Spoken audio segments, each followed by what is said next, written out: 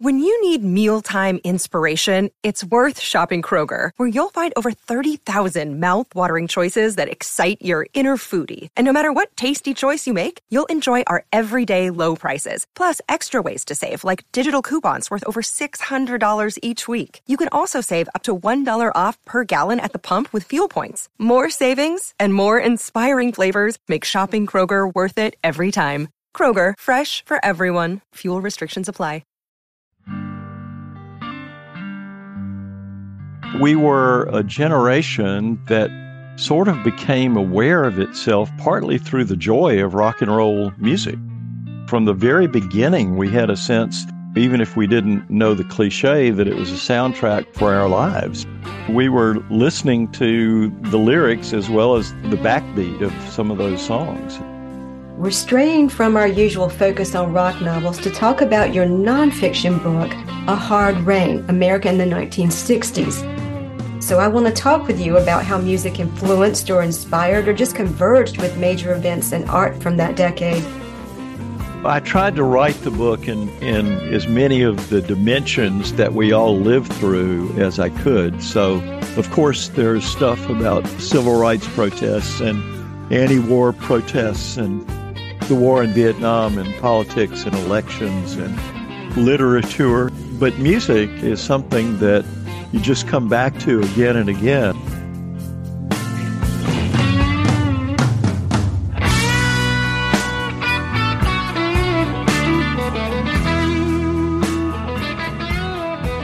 This is Janet Fitch. This is Jeff Jackson. This is Dana Spiota. This is Chris L. Terry. This is Michael Amos Cody. This is Lance Olson. This is Jessamine Violet. This is Zachary Lazar, and you're listening to Rock is Lit.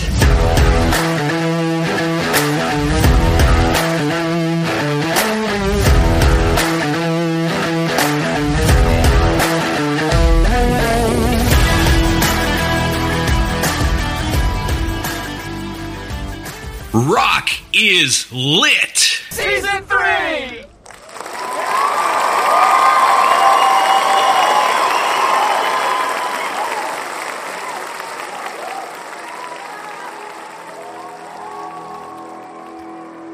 Hey there, Lit listeners. Welcome to another episode of Rock is Lit, the first and still only podcast devoted to rock novels, and also a finalist in the 2023 PopCon Indie Podcast Contest in the category of Art and Culture. Rock is Lit is a proud member of the Pantheon Podcast Network. Hey, I'm Alan Hunter. You're listening on the Pantheon Network. Rock is Lit is hosted, produced, and edited by me, Christy Alexander Hallberg, author of my own rock novel, Searching for Jimmy Page. Find me on Twitter, Instagram, and YouTube at Christy Hallberg. Visit my website at ChristyAlexanderHallberg.com. Drop me a line at ChristyAlexanderHallberg@gmail.com to let me know what rock novels you'd like to hear featured on the show. And for goodness sakes, subscribe, comment, leave a 5-star rating and all that good stuff on your podcast platform of choice. Wyatt, the Rock is Lit mascot, and I thank you for your support. Ladies and gentlemen, the show starts in 3, 2, 1, go.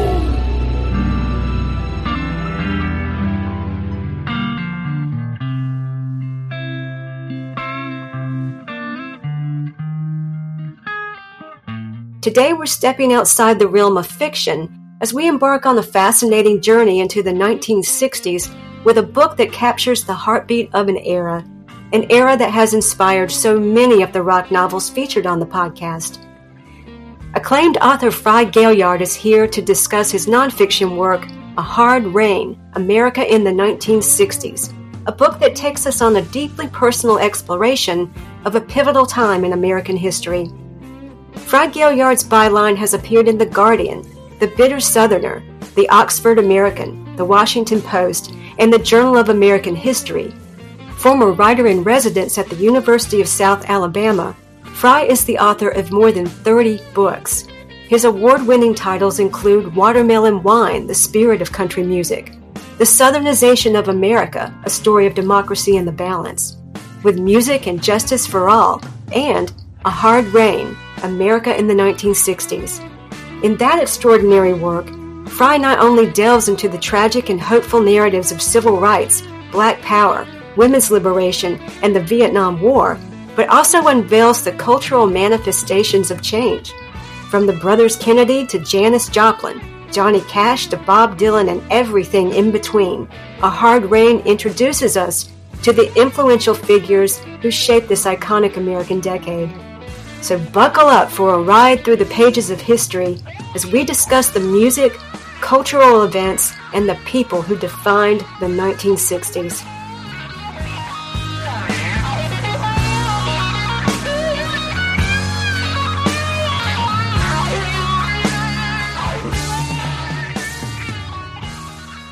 Thanks for joining me, Frye. Thank you, Christy. Always good to see you. Absolutely. I should note that you were a guest on the podcast in Season 1, Episode 14, the episode that features Michael Amos Cody and his novel Gabriel's Songbook, about a starry-eyed singer-songwriter who is on a quest to strike it big in Nashville in the 1980s. You and Peter Cooper, who was the Country Music Hall of Fame and Museum Senior Director, came on in the last segment of that episode to talk about the real Nashville music scene at that time. Now, I love Michael's novel and I love that episode, but I'm sure you can understand when I listen to it now, I can't help but think of Peter because he passed away a few days before it premiered, which was incredibly sad. It was sad and it was just unbelievable. I mean, he was one of my favorite people, in the world. And he was only 52 or something like that. I don't remember, but in his early 50s, and I'd known him since he was a kid in college. So yeah, very, very sad. But it was a great conversation about a wonderful novel, which I would not have been aware of except for your podcast, and I got a chance to read it and loved it. I wound up putting out a separate bonus episode that includes my full interview with you and Peter that folks can find on my YouTube channel as well as my website and pretty much all the podcast platforms. But I will put links to both episode 14 and the bonus episode in the show notes. Great. As I mentioned in the opening, we're straying from our usual focus on rock novels to talk about your nonfiction book, A Hard Rain, America in the 1960s. Largely because, as you indicated in a message to me a few weeks ago, quote, from the moment the 1960s began, music was a defining thread in the story, the lifeblood of identity for a whole generation. So I want to talk with you about how music influenced or inspired or just converged with major events and art from that decade. But first, tell me a little bit about your background, as you were a kid growing up in the South in the 1960s. Yeah, that was the coming of age decade for me. I was living in Alabama when the decade started, in Mobile, down on the Gulf Coast. And I was in junior high school, which is what we called it then, when the 1960s began. And when the decade ended, I had just graduated from college and was beginning my career as a writer. And I think the reason that I chose that profession, that occupation, vocation, whatever you want to call it, was because of the events in the 60s. They were so life-changing for me. There was so much hope during that time when the decade began. There was so much, such a strong sense of possibility that a great country would become even greater. That would become more inclusive, more fair, more just, all of those things. And from the very beginning, music was a part of that unfolding story. So I tried to write the book in as many of the dimensions that we all live through as I could. So, of course, there's stuff about civil rights protests and anti-war protests and the war in Vietnam and politics and elections and literature, but music is something that you just come back to again and again. I was thumbing through the pages as I was getting ready to talk to you, and I realized that the first time the subject of music comes up is on page 10 of the book. It's a section about a march in Nashville by sit-in students who were taking their seats at lunch counters and insisting that they had a right to be served. And it was a form of protest that was not just about a hamburger, it was about human dignity and possibility. And at one of their marches, a young white folk singer, originally from California, but then living in Tennessee, named Gaillard, sang an old Negro hymn that was originally called I Shall Overcome. And Guy and Pete Seeger had changed the pronoun from I to we, and had sort of tweaked the lyrics a little bit to make it what became the definitive civil rights anthem of the decade. So from the very start of the decade, with these young people making this amazing leap of faith that love and inclusiveness and the respect for the dignity of all people, that those kind of ideals were stronger than the hate and the backlash that were being raised against them. I mean, think about how remarkable that is. And music became something that sort of buoyed that confidence, that sort of sustained it from the very beginning. We shall overcome someday.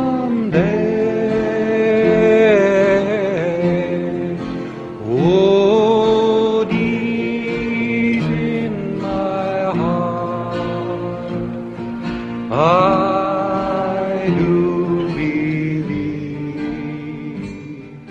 we shall. How aware were you of race relations, of the civil rights movement as this young guy in the very early 60s, this white kid growing up in Mobile, Alabama? How aware were you of what was going on in terms of protest and all of that sort of thing? You know, I was kind of aware of it because it was in the news so much. Right. You know, it was on the TV and you read about it in newspapers and all of that.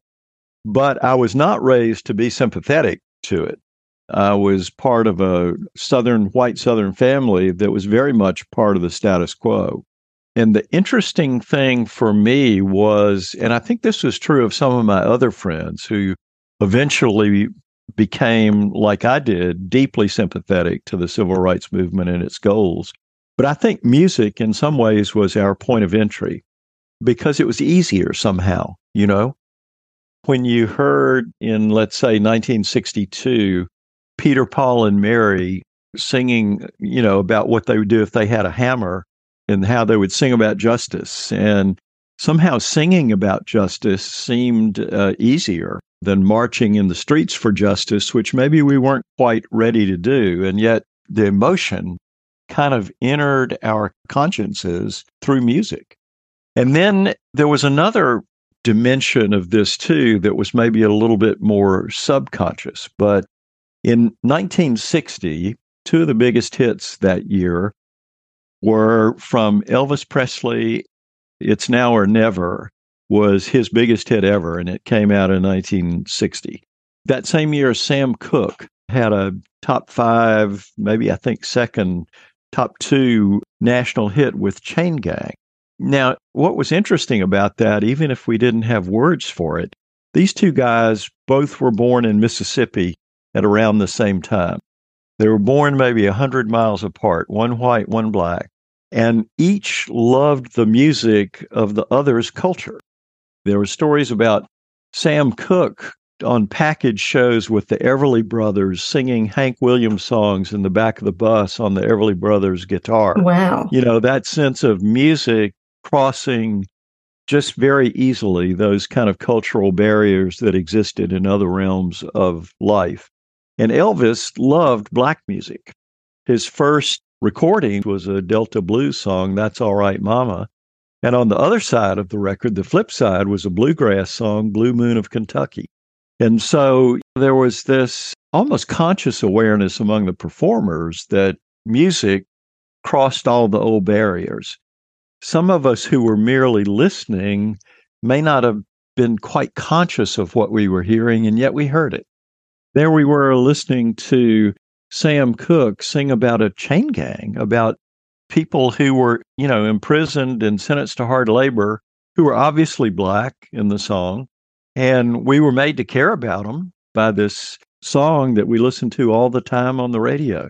So again, music became something that not only was a source of escape and enjoyment and fun, but was also something that kind of worked on us.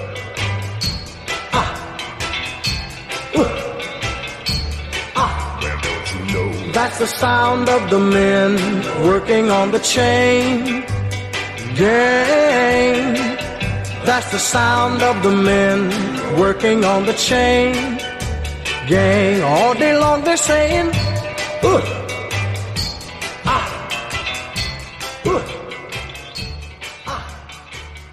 This is Frye Gaillard, and you are listening to Rock is Lit. Hello, Pantheon Podcast listeners. Christian Swain here to tell you more about my experience with Raycon earbuds. Our family now has 3 pairs of Raycon earbuds around the house, and my wife just grabbed a pair of the Headphone Pros to replace some headphones from a company that was double the price. And yes, she loves them. Now, if you haven't pulled the trigger on a pair of Raycons, or even if you have, but you're in the market for another pair because they're just that good, well, now is the time to check them out, because they just launched their upgraded model of the best-selling everyday earbuds. With Raycon's upgraded everyday earbuds, now you also get active noise cancellation, ergonomic design, and multi-point connectivity that lets you pair with 2 devices at once. New quick charge function, 3 customizable sound styles, plus awareness mode. Available in a variety of vibrant new colors to complement any and all skin tones. I even have a pair of earbuds in a cool green color. I have tried just about every earbud known to humankind, and these Raycons are fantastic. Seriously, if you've been wanting to check out Raycons, there truly is no better time. You're going to ask yourself why you didn't check them out sooner, and Raycon offers a 30-day happiness guarantee. So what are you waiting for? Go to buyraycon.com/Pantheon today to get 20% off your Raycon order, plus free shipping. That's right, you'll get 20% off and free shipping at buyraycon.com/Pantheon. buyraycon.com/Pantheon. The Sam Cooke and Elvis bits in the book happen in part 1. The book is divided into 3 parts. We're going to talk more about part 1 in just a second, but I want to hear about a couple of events that are monumental events, cultural events, that you actually were witness to and that played a part in the inspiration for writing this book. Mm-hmm. And the first one has to do with Martin Luther King in Birmingham. Sure. In 1963, I was on a high school field trip from Mobile to Birmingham. And I don't even remember for sure what the purpose of the trip was, but a group of us went up there. And we happened to be there on Good Friday of 1963, an April day. And we came out of the hotel where we were staying, and we found ourselves, I found myself, just walking right up upon Martin Luther King being arrested by the Birmingham police during a march in Montgomery during the demonstrations there.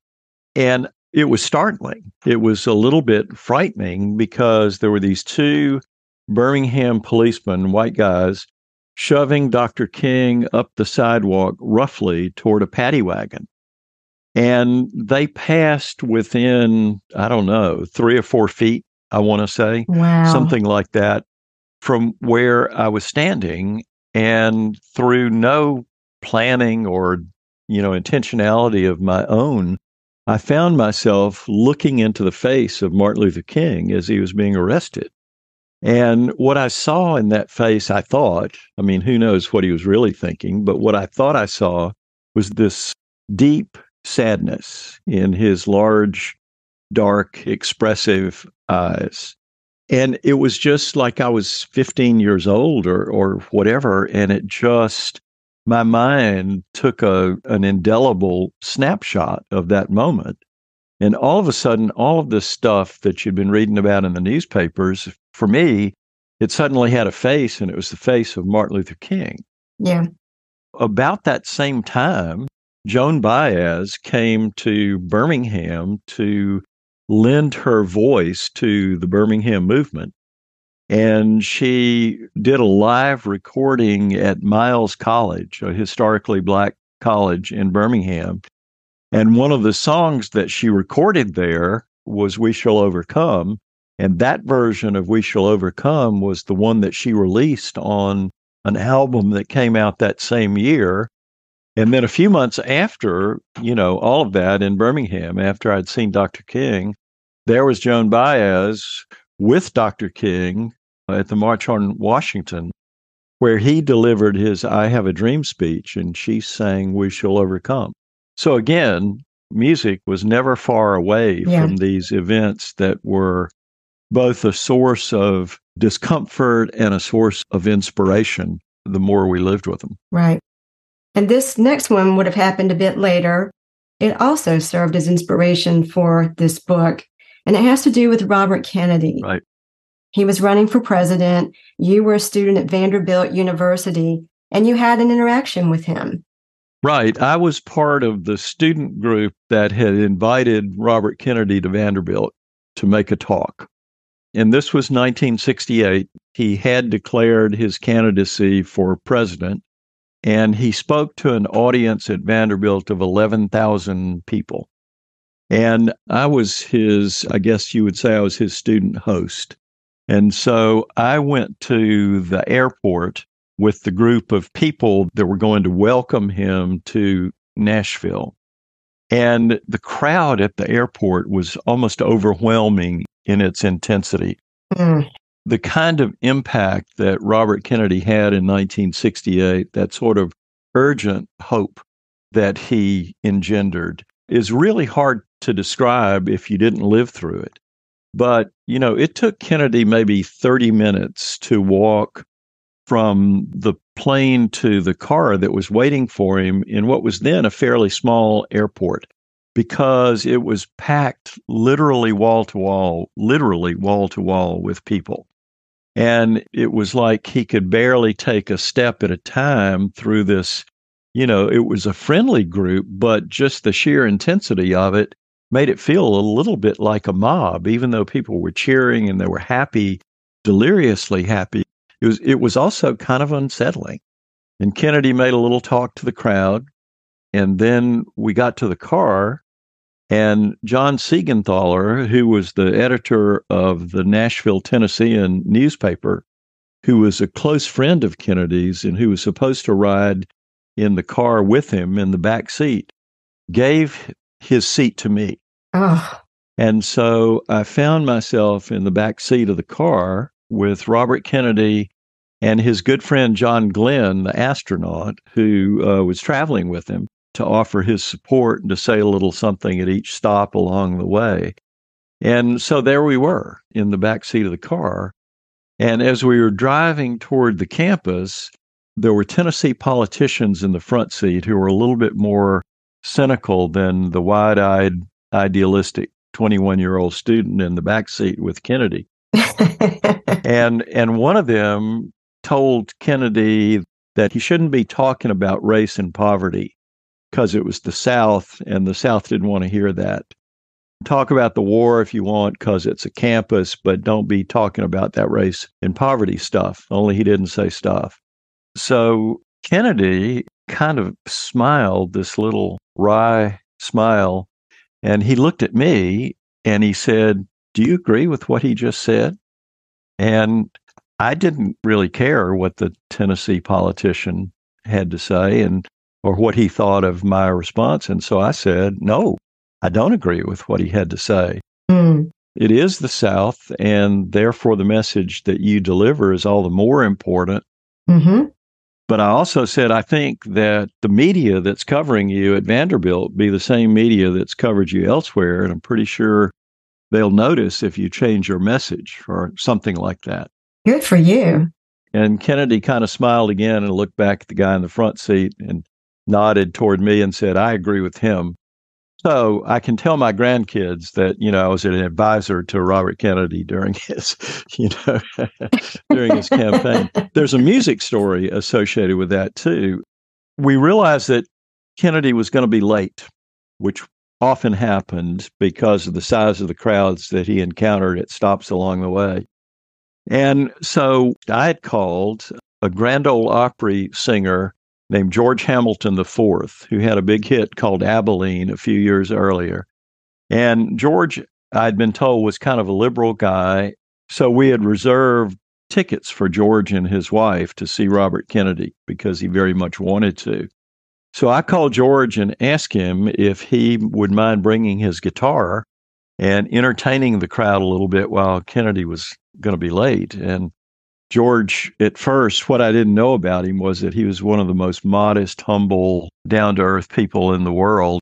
So he said, well, gosh, that's mighty kind of you, but I'm just a hillbilly singer, and I don't believe I'd be adequate to do that. And so I tried to flatter him and said, somehow I knew this, I said, Mr. Hamilton, you and Johnny Cash and Earl Scruggs are the only three people that I know of, three performers who've played both the Opry and the Newport Folk Festival.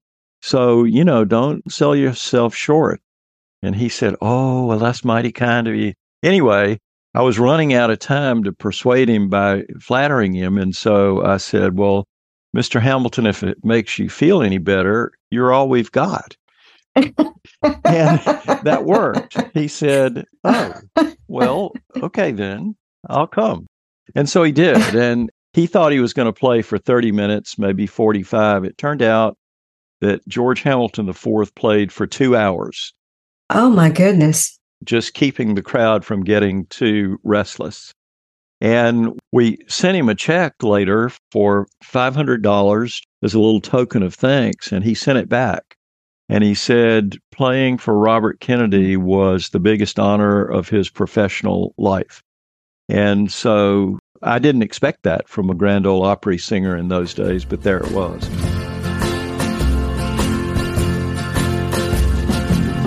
Abilene, Abilene, prettiest town I've ever seen. Women there don't treat you mean in Abilene, my Abilene. I sit alone most every night. So getting to the book, it clocks in at over 600 pages, spanning major cultural events from the 60s, intersecting those events with your own personal reflections of many of them, because you were there. You were a part of some of these things. And that's no small undertaking. Can you share your insight into your research process for this book? This was a big project. It really was a big project. And there were times that I thought, what was I thinking? It was so, it seemed so massive, because the subject sort of sprawled through all these dimensions, politics and protests and the women's movement and the environmental movement and different events in the labor movement, all of these kind of things that were taking place. And so how do you get your arms around all of that? Some of it I remembered because I had seen it on TV. There was a lot of reading involved. There was some interviewing involved. But then I still had to figure out, well, how do I structure it all? And the breakthrough there that actually enabled me to write the book was something so obvious that I couldn't believe I had not seen it from the start. And that was just do it chronologically. 1960, 1961, 1962. And so that's how the book is structured, year by year by year, and there are several chapters for each year. And what that does is it enables you to go from maybe a chapter about the Berlin crisis in 1961 to the next chapter, which is about Roger Maris trying to break Babe Ruth's home run record. There wouldn't be any sort of logical reason to go from one subject to another, but that's what happened chronologically. And so that became and that's how you experience the decade too. We all live through things in sequence. And so realizing that meant that you could kind of meander through the different kinds of subject matter in the way that we all who were alive then meandered through those years. And then I was kind of able to write the book. And what I wanted to make it was a story. I wanted to not write just a dry history of what happened. I wanted to leave people with a sense of how it felt to be alive there. You know, there are younger historians that will analyze the decade, and I did some of that, but I just wanted to tell the story of it, both the big story of the competing arcs of hope and possibility on the one hand, and cynicism and war and despair and division on the other, all of those threads that continue to be part of life in this country. But then there are also all the little stories that make up the big stories. The story of the Beatles coming to the United States actually only a couple of months after John Kennedy was assassinated. And, you know, bringing sort of a sense of joy to a grieving country. And even if we didn't all juxtapose that in our minds, we felt it somewhere inside ourselves. But Paul McCartney, who is one of maybe the most reflective of the Beatles, I mean, they were all really smart guys, but McCartney talked about it. You know, he talked about the sadness that they, as young people, felt about the loss of this great charismatic American president, this inspirational figure.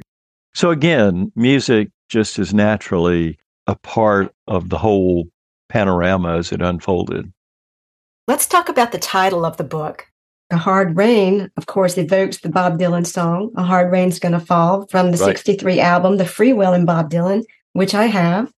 Right. So how did you approach the process of choosing a title? Because there are a gazillion songs that might have fit. Right. Did you have some alternative titles that you considered before this one? I had a lot of alternative titles I had considered. I knew what the subtitle was, America in the 1960s, Our Decade of Hope, Possibility, and Innocence Lost. I knew that was my subtitle. But I kept trying to find a title that would really just nail it. I think I'll spare the audience some of the lame possibilities that I came up with. I don't know. I'm kind of curious. Some of them were other song titles. But then one day I was listening to some folk music channel or some, rock music. I don't even remember which one. But this Dylan song came on, and it was like epiphanal. I just thought, oh, that's got to be it. Mm-hmm. Partly because, the song is so good, but partly because it was such an impressionistic, poetic way to approach the whole decade as it was unfolding. And this was only 1963. It was only starting to unfold. Yeah.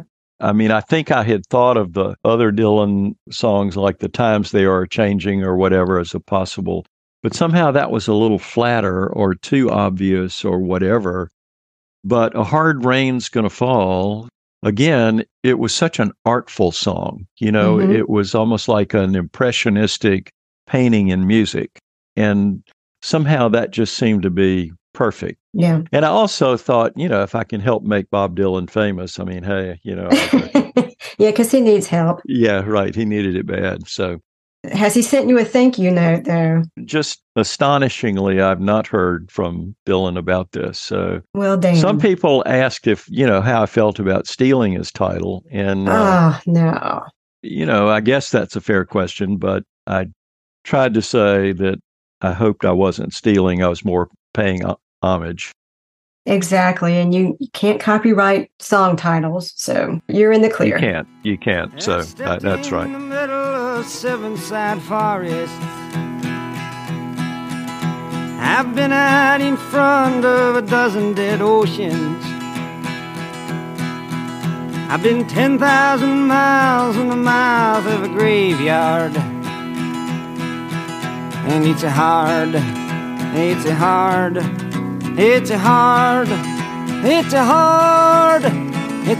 rain you're gonna fall. So the book is divided into 3 parts. Part 1 is entitled Possibilities and covers 1960 to 63. Part 2 is entitled Inspiration/Loss and covers 64 to 68. And part 3 is entitled The Unfinished Story and covers 1969. Let's talk about part 1. We've already touched on Elvis and Sam Cooke and some other folks, Joan Baez. Why did you call that section Possibilities? It seemed to me that up until November of 1963, when John Kennedy was killed, I thought the country was caught in a sense of possibility that was sort of stirred on a number of different fronts.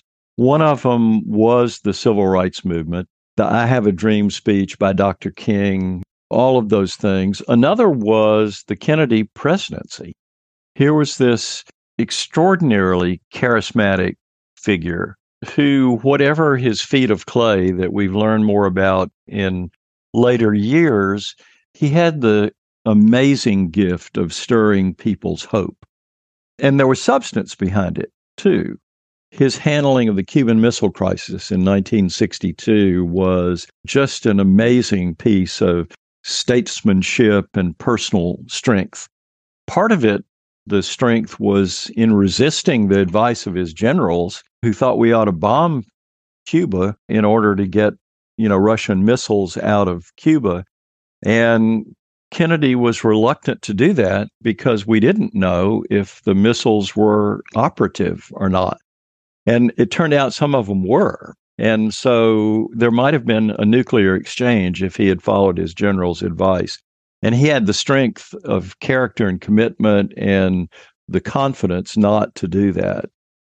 So he was a figure who stirred us in a lot of ways. And when he was killed in November of 1963, somehow the country was just not the same anymore. If you were alive then, you just couldn't believe it. And so we entered into a new phase of some sense of lost innocence for what America was really about at its heart.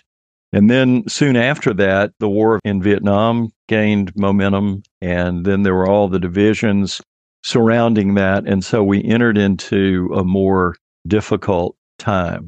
In 1963, the music reflected that sense of possibility with some of the folk music songs, and there were some good old rock and roll songs that were rising up the charts at that time. And Patsy Cline was taking the country music world by storm. Yes. The biggest woman star in the history of country music, you could argue. And as my friend George Hamilton IV, who was Patsy Cline's friend, said, she didn't just open doors for women, she kicked them in, Absolutely. And then she was killed in a plane crash in 1963. So again, music was part of the hope, and in 1963, part of the sadness. Were there any songs when you began working on this section that even before you started researching, even before you started outlining, were there songs and artists that immediately came to mind that mean a lot to you, that you knew that you were going to put in that section? Well, I knew I was going to write about the folk protest singers who were deliberately trying to influence events and sort of the mindset of the time. People like Joan Baez and Peter, Paul and Mary and Bob Dylan and Pete Seeger and Odetta and just on and on. We were young, and so there was something about rock and roll music that was for us, right? And so when Roy Orbison sang Only the Lonely, us teenagers knew kind of what it felt. I thought it was great later on when Bruce Springsteen, in one of his songs, talked about Roy Orbison singing for the lonely. That was a little lyrical, little nod. Yeah. Only the lonely know the way I feel tonight. Only the lonely know this feeling ain't right. There goes my baby. There goes my heart. We were a generation that sort of became aware of itself partly through the joy of rock and roll music. From the very beginning, we had a sense, even if we didn't know the cliche, that it was a soundtrack for our lives. We were listening to the lyrics as well as the backbeat of some of those songs. So I knew I wanted to include that also. And then sort of as I doubled back on it, I realized there was stuff beginning to take shape in other realms too, in rhythm and blues. And the Muscle Shoals sounds in Alabama really got going in 1962 with a black singer named Arthur Alexander who recorded a song there called You Better Move On that was later covered by the Rolling Stones. Here was Alexander, who had been a bellhop in a hotel, writing these songs that were later recorded by the Beatles and Rolling Stones and Bob Dylan. And he didn't even write them with a musical instrument. He didn't play any musical instruments. He just sang. Really? Yeah. And so he just wrote these songs. He co-wrote, a song for Sam Cooke back in those days.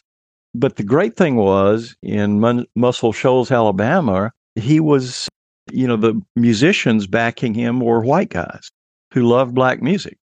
And so it was always this interracial collaboration. And they knew it. Those guys making the music knew that they were crossing those barriers that were taboo in other realms of life. And they took pride in it. Percy Sledge recorded When a Man Loves a Woman there, I think in 1966, I believe it was. And, he talked about that. We were like brothers. We were as one, he said. Part 2 covers 1964 to 1968 and is called Inspiration/Loss, which is the perfect description for that period. Right. We have the Vietnam War raging, the counterculture movement was burgeoning, social and civil rights movements were gaining steam. How did the music of the mid-1960s reflect or respond to the social and cultural changes taking place during this period? Well, I alluded to the Beatles and the British invasion that followed so closely on the heels of the Kennedy assassination and the sort of joyfulness of that. And at the same time, Motown was really breaking big. And again, it was sort of joyful music. My Girl and Baby I Need Your Lovin' by the Four Tops, and pretty soon the Supremes and Martha and the Vandellas, Dancing in the Street. I mean, all of that. And so part of it was a kind of escape from the hard stuff that was going on. But then there were songs that, even on the pop charts were addressing the hard stuff directly. Sam Cooke's A Change Is Gonna Come. Amazing song. An amazing song. And he wrote it it came out in 1964 and was one of the songs that the Freedom Summer students listened to in Mississippi after the 3 civil rights workers were murdered and their bodies were buried in a dam. They would listen to Sam Cooke late at night in these little cabins where they were seeking shelter from the meanness of white Mississippi, and were kind of sustained by this. Oh, and just like the river I've been running ever since. It's been a long time coming, but I know a change gonna come. Oh, yes it will. It's been too hard living, but I'm afraid. Even in the realm of country music, Johnny Cash in 1964 did a whole album of American Indian protest songs. And one of them, the ballad of Ira Hayes, made it to number 2 on the country music charts. Now, in today's country music, there would never be a song that topical, that decent, that made it that high on the charts. But that was Johnny Cash. And so we were kind of caught up with him in those times. And then in 1965, the Byrds recorded and released Turn, Turn, Turn by Pete Seeger. And Seeger, who was always this sort of wry and amiable kind of guy, said with tongue in cheek, he said he was really proud of this song because, after all, he had written 7 of the words. It's from the Bible. The rest of it was a paraphrase of Ecclesiastes. Yeah. Among the 7 words that Seeger added were these words, I swear it's not too late. And it made it a deliberate peace anthem. Whereas in Ecclesiastes, it was just a reflection on how things come and go in the world and nothing is permanent. And there's a season for one thing, there's a season for another. But Pete Seeger took that and added the affirmation that we can pursue the good stuff intentionally. And then the Byrds' sweet, lovely harmonies made all of that so accessible. It enabled us to think about it so easily. So that kind of thing was happening during that period of time. Later, we had great women singers who emerged in 1967. Janis Joplin, a white girl from Texas singing the blues, covering a song that Aretha Franklin's sister, Irma Franklin, had done, Take a Piece of My Heart, which had been a Grammy-winning song for Irma Franklin and became something totally different and all its own when Janis Joplin sang it, and you could just hear that anguish just sort of wrenching out of her like it was tearing her heart and her throat out all at the same time. And that same year, a little further down the coast from San Francisco, where Joplin was, there was Linda Ronstadt with that beautiful voice. Only Elvis Presley probably could sing as many different kinds of music credibly and well and with heartfelt talent as Ronstadt could. I mean, she was just amazing. We met her when she was, 21 years old, I guess, in 1967, and the Stone Ponies. And it was a song written for a man singer, written by Michael Nesmith. Mike Nesmith, right. Who was telling a woman, in the song not to get too stuck on him because, he was moving to a different drum. And Ronstadt turned it around and made it kind of a feminist anthem with a touch of vulnerability to it. Yep. I mean, it was just beautiful stuff. You and I travel to the beat of a different drum. How can't you tell by the way I run? Every time you make eyes at me, whoa, you cry and moan and say it will work out. But honey child, I've got my doubts. You can't see the forest for the trees. And speaking of Johnny Cash being cutting edge, he was recording Dylan at that time, too, during that period. He was. And it turned out they were really close friends. Mm-hmm. I did an interview with Johnny Cash in the 1970s for a book on country music called Watermelon Wine that I wrote. And we did the interview in his office at the House of Cash outside of Nashville. And there was a framed Bob Dylan album cover that was hanging on the wall. And the inscription on the album cover said, "To John and June, love, Bob Dylan." Wow. And it was just so, striking. And I asked him about it. And he said, "Oh, yeah, we were friends ever since 1962 or 63. I heard whenever his first album came out and I heard it, and he said, I wrote him a fan letter. He said, I told him that he was just about the best country singer I'd ever heard." And he said Dylan wrote back kind of flabbergasted and said, "I've been a fan of yours ever since I heard you in Minnesota in 1958. And so not too long after that, Dylan started recording in Nashville. He wrote the song Sad-Eyed Lady of the Lowlands during a Nashville recording session. All the musicians were getting paid, and they just sat there while Dylan wrote this song, and then finally they recorded it. The musicians that I talked to who worked with Dylan, they just loved his artistry. They thought he was a really decent, respectful, collegial guy. They just loved working with him. And talk about a monumental event, Monterey Pop Festival, which you mentioned earlier.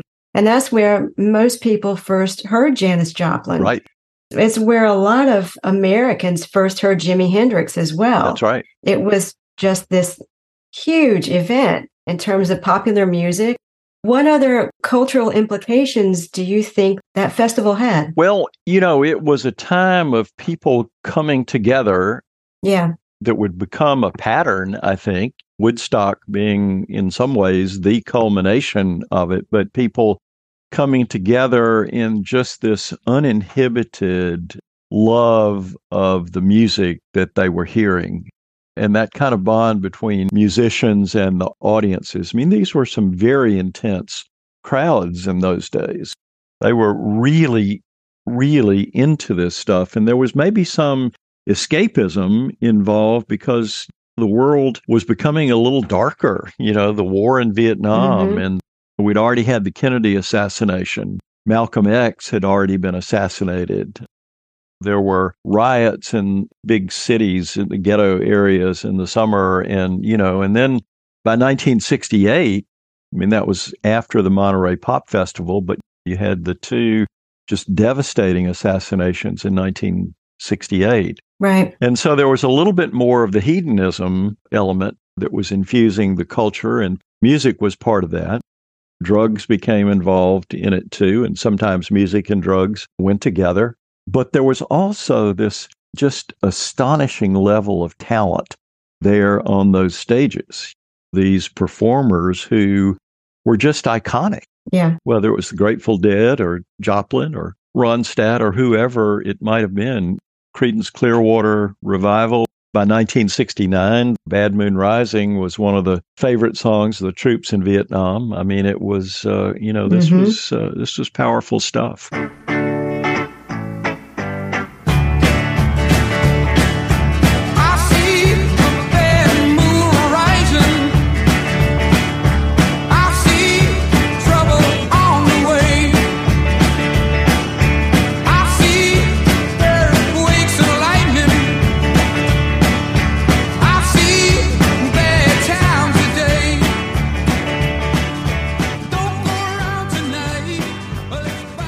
Must not forget the Doors and some of the psychedelic bands like the Grateful Dead. Absolutely.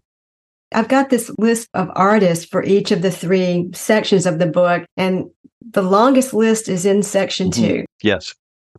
I think that also, and I'd be interested to hear what you think about this, the undercurrent of anger in the culture seemed to be getting hotter and hotter. Right.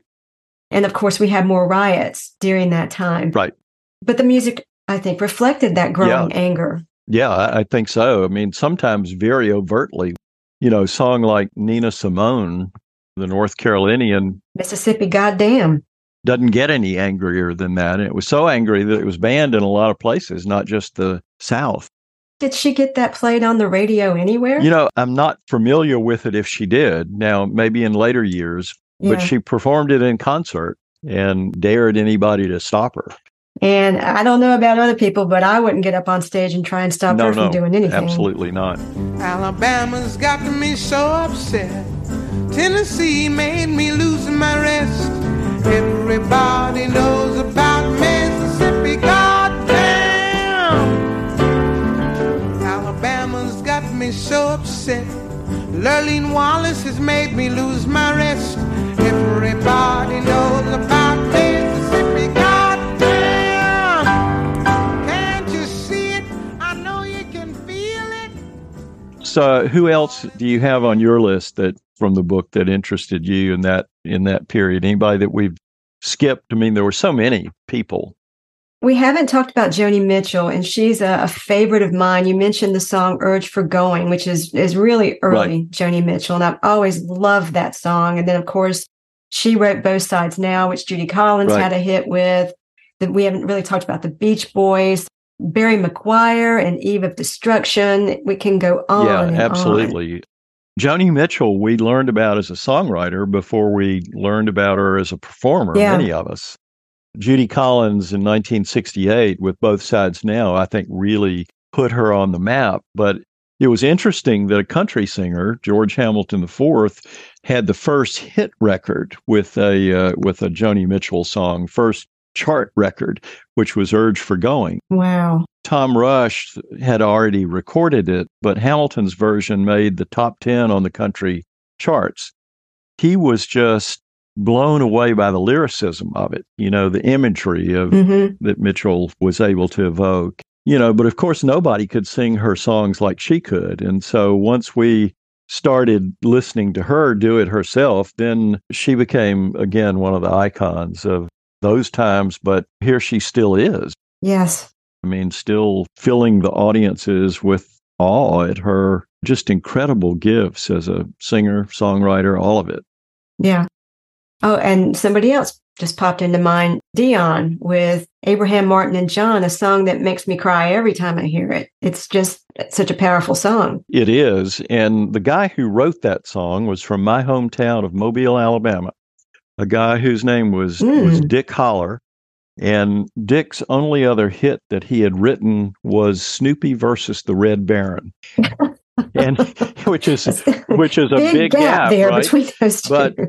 But he was heartbroken when Robert Kennedy was killed. Yeah. And he just sat down and that song came to him. And then Dion DiMucci, who had been such a great rock and roll singer in the early 60s with songs like Run Around Sue and The Wanderer and, all of those doo-wop sort of northern white boy harmony songs. Dion apparently had fallen on hard times and was trying to rehabilitate himself from a drug problem. And he came upon this song and decided to record it. And his version of it is just so haunting. It is.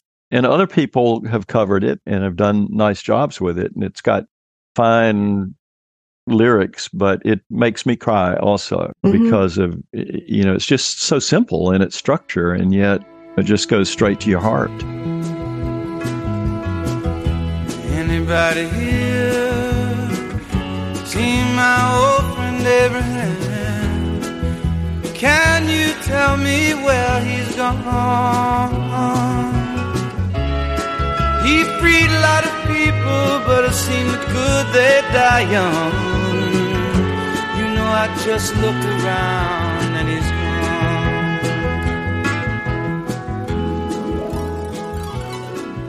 And, and about the same time, sort of the oddities of all this, but Elvis had a big hit within the ghetto.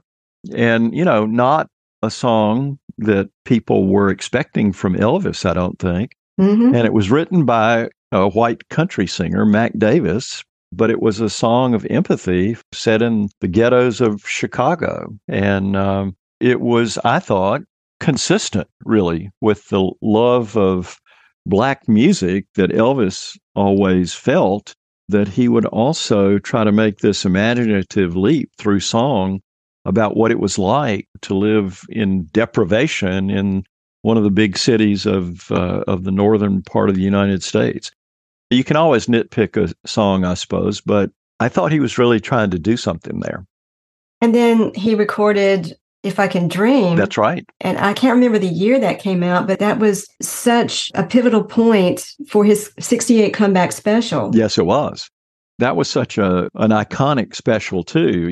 There he was in that black leather jacket singing in the round to this live audience. And they edited the special when it came on TV. But if you ever have a chance to see the raw and unedited version of it, you get a sense of Elvis spontaneously and the kind of joyful intensity that he brought to the whole thing of music. He would just go off on these ad-lib riffs and stuff like that. So it was Elvis coming back on his own terms from being overshadowed by the Beatles and a lot of the other people we were talking about. I have seen that unedited version of him in the round came out years ago. And I remember watching that, and it was fascinating to see the interplay between him and the band and the audience. And right. And of course, there's the black leather suit. That doesn't hurt. Yeah, that's right. Yeah, particularly, I think women really like the black leather suits. I can speak for the women. Yes, we do. Okay, you can speak for all women there. Good. Yes. Every single one of them. Yeah. I'm trying to think if there's anything else there from that second part of the book. It was just so multifaceted, the kind of music that was coming out and all that was going on in the world. Dylan Goes Electric at Newport Folk Festival in 65. Right. And what a brouhaha that was when that happened. Right. He was determined not to be constrained by anybody's expectations, including the expectations of his own fans, and so it wasn't what they were expecting. And so maybe those with more imagination liked it and some of them didn't. He kind of didn't care, it seemed like, and he knew what he was doing. Absolutely.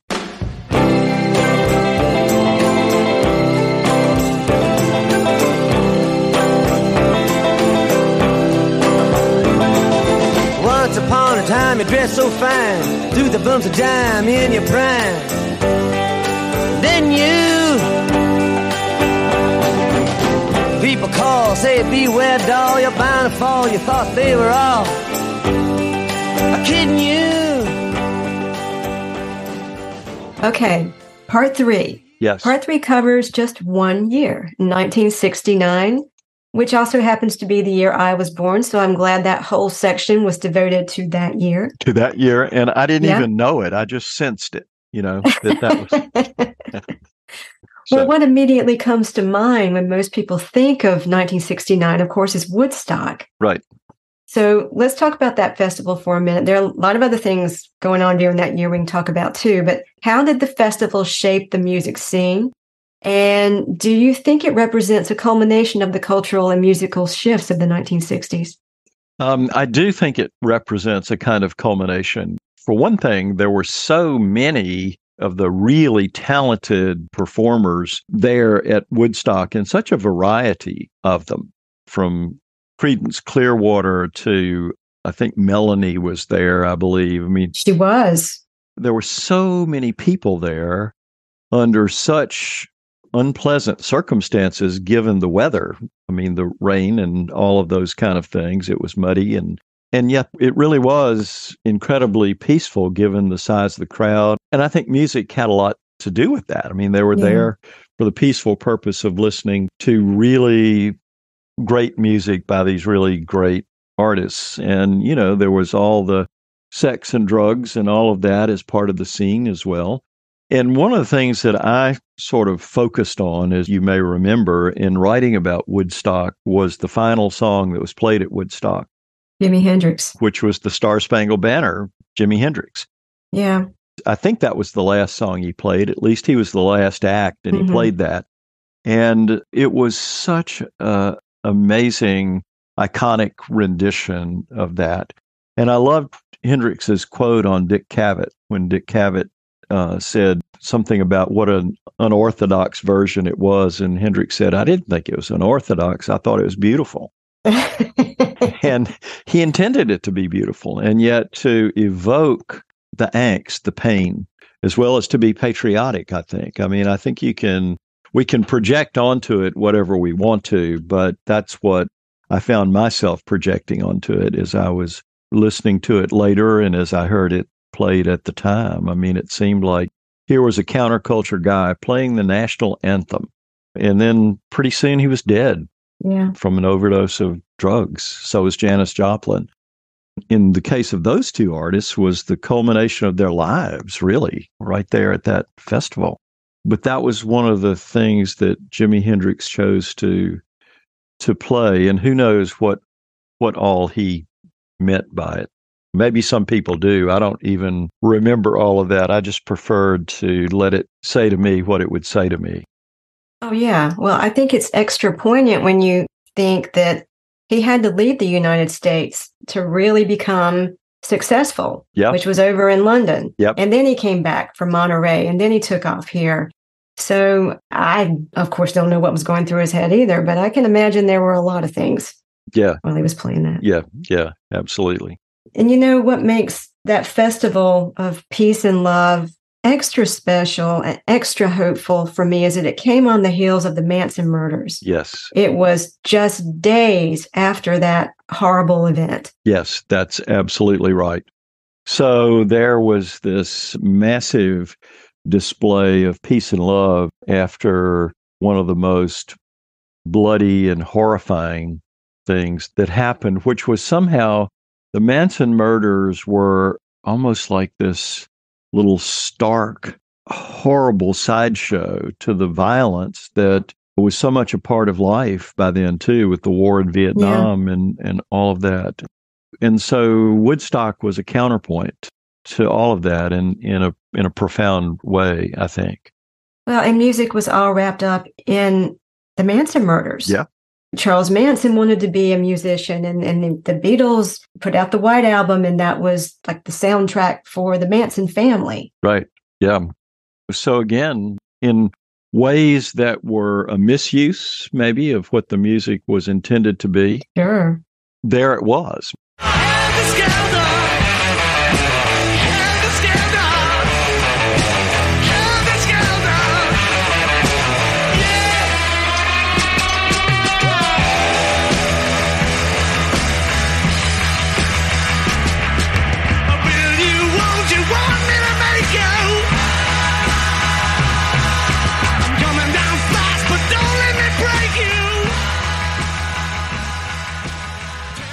Everybody, it seemed, who was a part of life and tuned into the world during those days, tuned in part through music. And, in that same year, 1969, Johnny Cash becomes important once again. He has his own television show recorded live at the Ryman Auditorium in Nashville. And he set out quite deliberately to bring together people from all parts of the music spectrum: country, folk, rock and roll, some people from early rock and roll like the Everly Brothers. Dylan could play whatever he wanted on that show. It's one of the few times Dylan decided to go on TV. And so Cash was making his own kind of affirmation of peace by affirming that the things that we have in common go deeper than the things that divide us. I mean, that was right. Consciously the idea in his mind when he put that show together. And then we end 1969 in December with Altamont. Right. So all the good feelings that came after Woodstock, then we have a counterpoint. We have Altamont, and that was supposed to have been Woodstock on the West Coast. That's right. That's not what it turned out to be. No. I mean, somebody is killed, and the decision to use the Hells Angels as security. I mean, when there was every reason to know that was a really bad idea. And I'm not even sure there are competing claims about who made that decision and how much the Rolling Stones really knew about it. And the Rolling Stones went there directly from having recorded some beautiful songs in Muscle Shoals. They did Wild Horses in Muscle Shoals, which is one of my favorite Stone songs. And then they went to Altamont, and surely they didn't intentionally become part of the violent counterpoint to Woodstock, and yet there it was. And so, it was a kind of a brutal ending after all the other stuff that we've been talking about. Part 3 is called The Unfinished Story. What do you think is unfinished about the 60s? Well, I think that the two competing story arcs that were the large story arcs of the book, hope on the one hand and its opposite on the other, continue to play out in American life. And I think that we still see, that played out in music as time went by, too. We've had some very topical music since the 60s. Sometimes these days, if you look at performers like Jason Aldean, it can be topical in a disturbing way. All those years we had these, the incredible anthems of Bruce Springsteen, for example. And he started his career in the 60s and was influenced by early 60s rock and rollers, and was close friends with people like John Fogerty and Jackson Browne, whose musical identities were also being shaped in that time and continued on. So I think musically we hear echoes, but also in our politics, in our social movements, we still are struggling with some of those same issues, with the rights of people of color, with gay rights. The environment is a huge issue for us now with climate change. All of those things are still topics that we wrestle with, and very often those themes thread their way, I think, through our music even now. Yep. Well, A Hard Rain was published in hardback in 2018, but it has recently come out in paperback. Right. Why did you choose to release the paperback edition at this particular time? I really didn't choose to release it at this. Okay. Gotcha. I had hoped for a paperback much sooner. And it was interesting. A Hard Rain in hardback, I have to say, got a lot of attention. Oh, yeah. I was able to travel around the country and talk about those issues and ideas to a lot of people. NPR took note of the book and so on and so forth. But we could not find a publisher that wanted to do a paperback edition. And finally, I'm happy to say the University of Georgia Press, which is a wonderful university press with a strong trade portfolio as well as academic books, they have put it out in paperback. I just got it, just a few days before we're taping this. I'm very pleased with the way it turned out. It's exactly like the hardback. I mean, no changes. No changes. I corrected one small mistake in it that I had made. Other than that, it's the same book. I hope it'll have a new life, maybe with college students and others who may have missed the book the first time around. I think the ideas in it are still relevant. And I also think the story of that time is it remains as powerful as ever. Absolutely. So, it was an immense satisfaction to me to be able to tackle it and do the best I could to try to say what it was like. Well, congratulations on all of the work that you did, this amazing book, fabulous book, and now it's out in paperback. Where can folks go to get it? You can get it on Amazon. You can get it directly from the University of Georgia Press. I always recommend that people go to their local independent bookstore. And if they don't already have it, ask them to order it, which they can easily do. The book is A Hard Rain, America in the 1960s. Go and get yours now. It's out in paperback. This was wonderful. Thank you so much for joining me, Frye. Thanks. I really appreciate it, Christy. Thanks so much.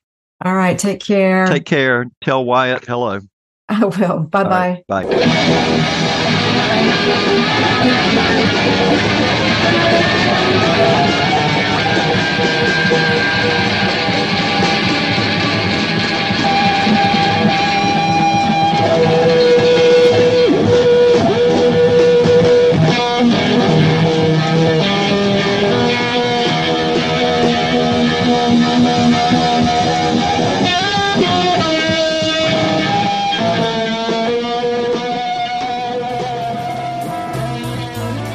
There must be lights burning brighter somewhere.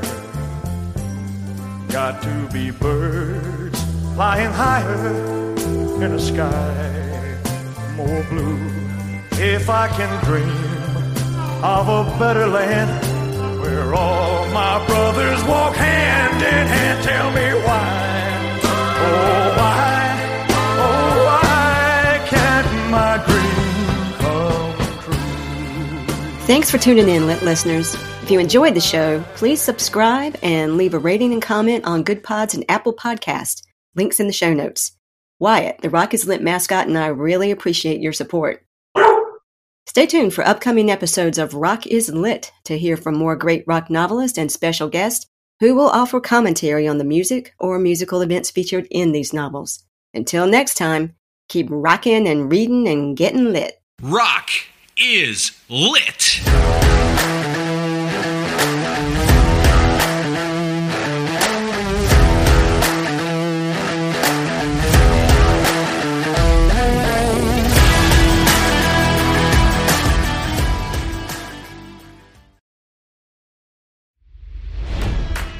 It's NFL draft season, and that means it's time to start thinking about fantasy football.